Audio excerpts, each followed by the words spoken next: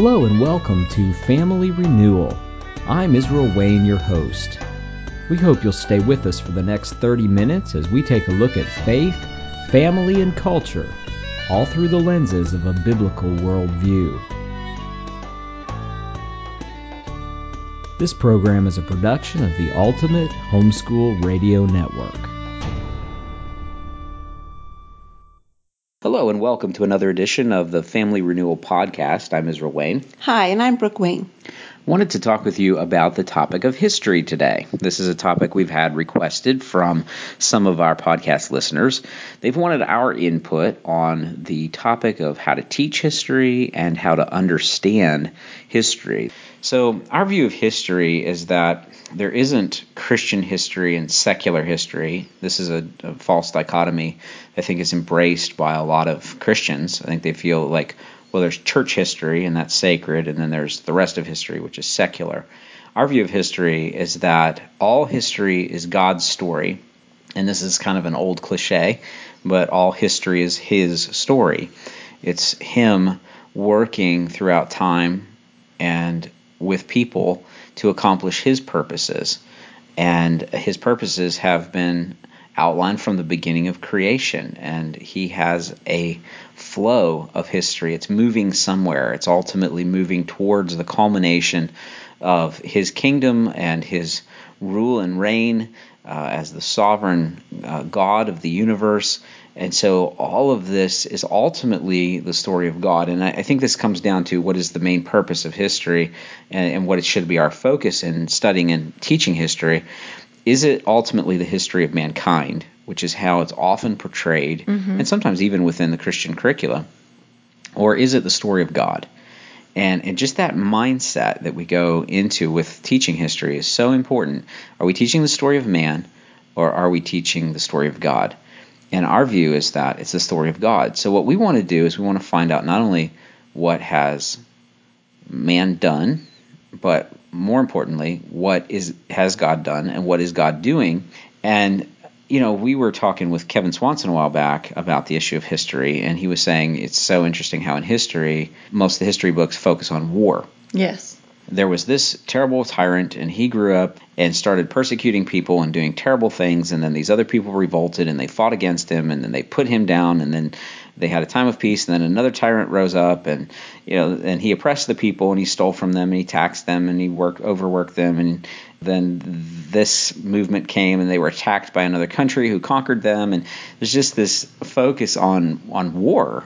And when he said that, we started looking through the textbooks, and we found it to be really true. Yes. This war, that war, this war, that war, all the way through history, the story of basically monarchs and tyrants doing bad things, and people killing each other.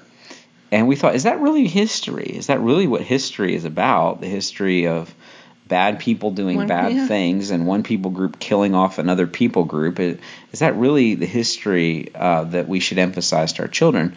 Well, certainly in one sense, yes. That's a part of history. But I think that when we focus on it that narrowly, we really miss the big picture. We miss the intent. We miss the purpose.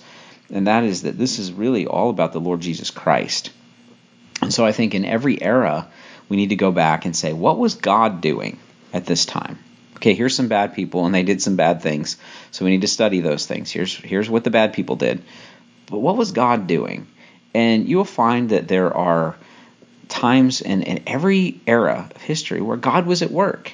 He's always at work. Jesus said that, my Father is always working, even to this day, and I myself am working. So there's never been a time when God has not been at work, and we need to find out what was God doing and what were His people doing.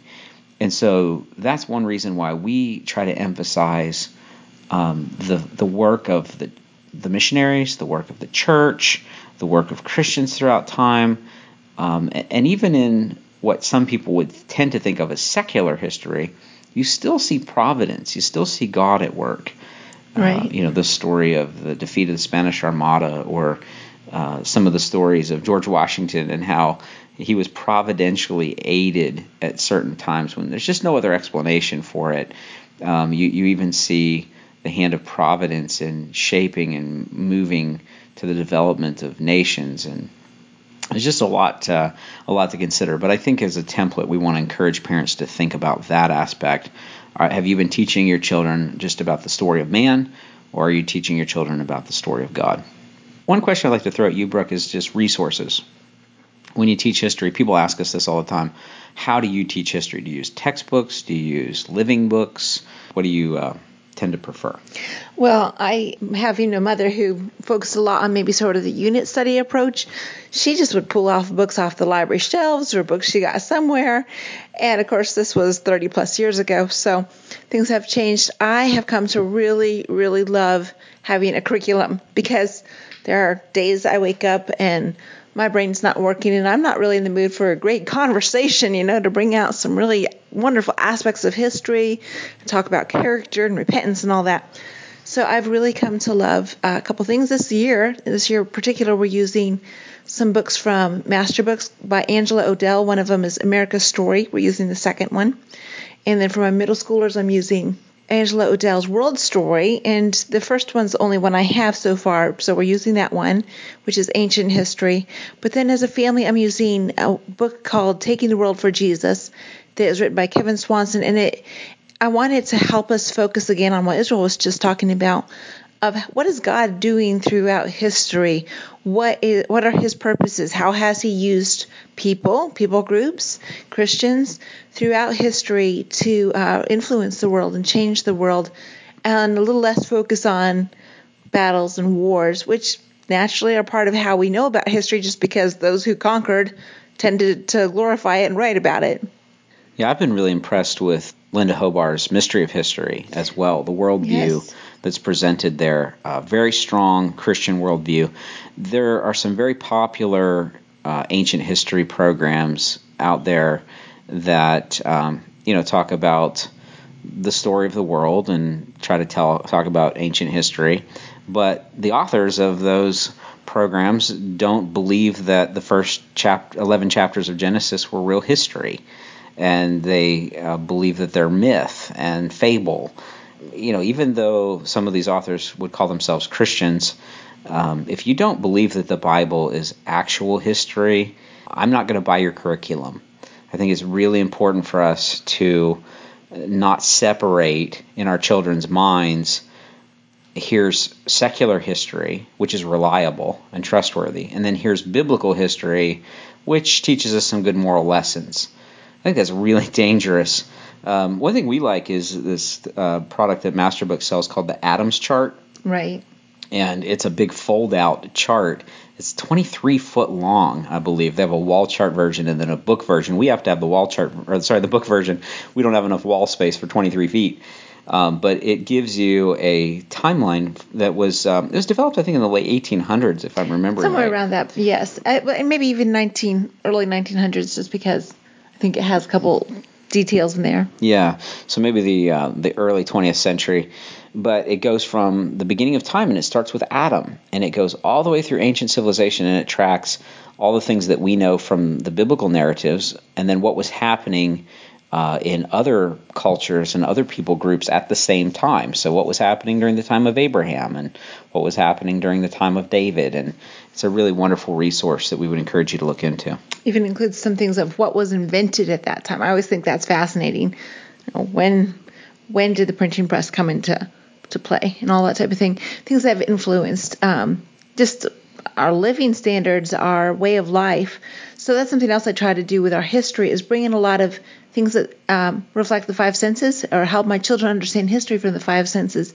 Again, preparing foods that would have been eaten at the time. When we studied Louis Braille, we learned that they ate cabbage soup in that era of France, at least the peasants did, pretty much every day. So you know what we did? We made cabbage soup, and it became a family favorite.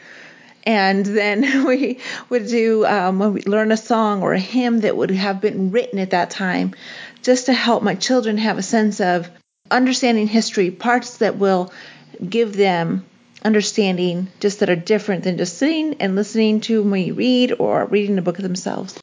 I talk about this a lot more in more detail in my book, Education, Does God Have an Opinion? I encourage you to check that out at our website, familyrenewal.org. And we want you to sign up on our email list so we can keep in touch with you and let you know when we're coming to your area to do an event.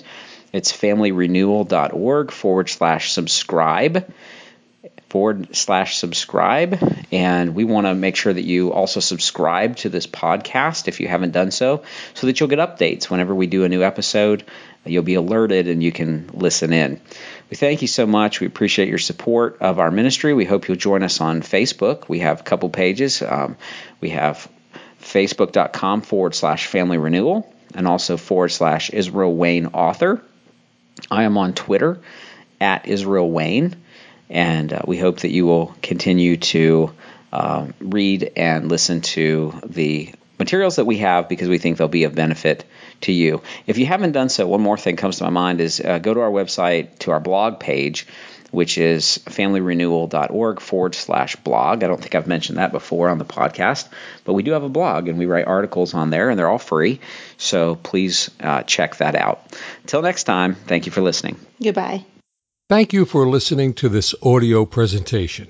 For more information on Family Renewal, the writing and speaking ministry of Brooke and Israel Wayne, please visit familyrenewal.org.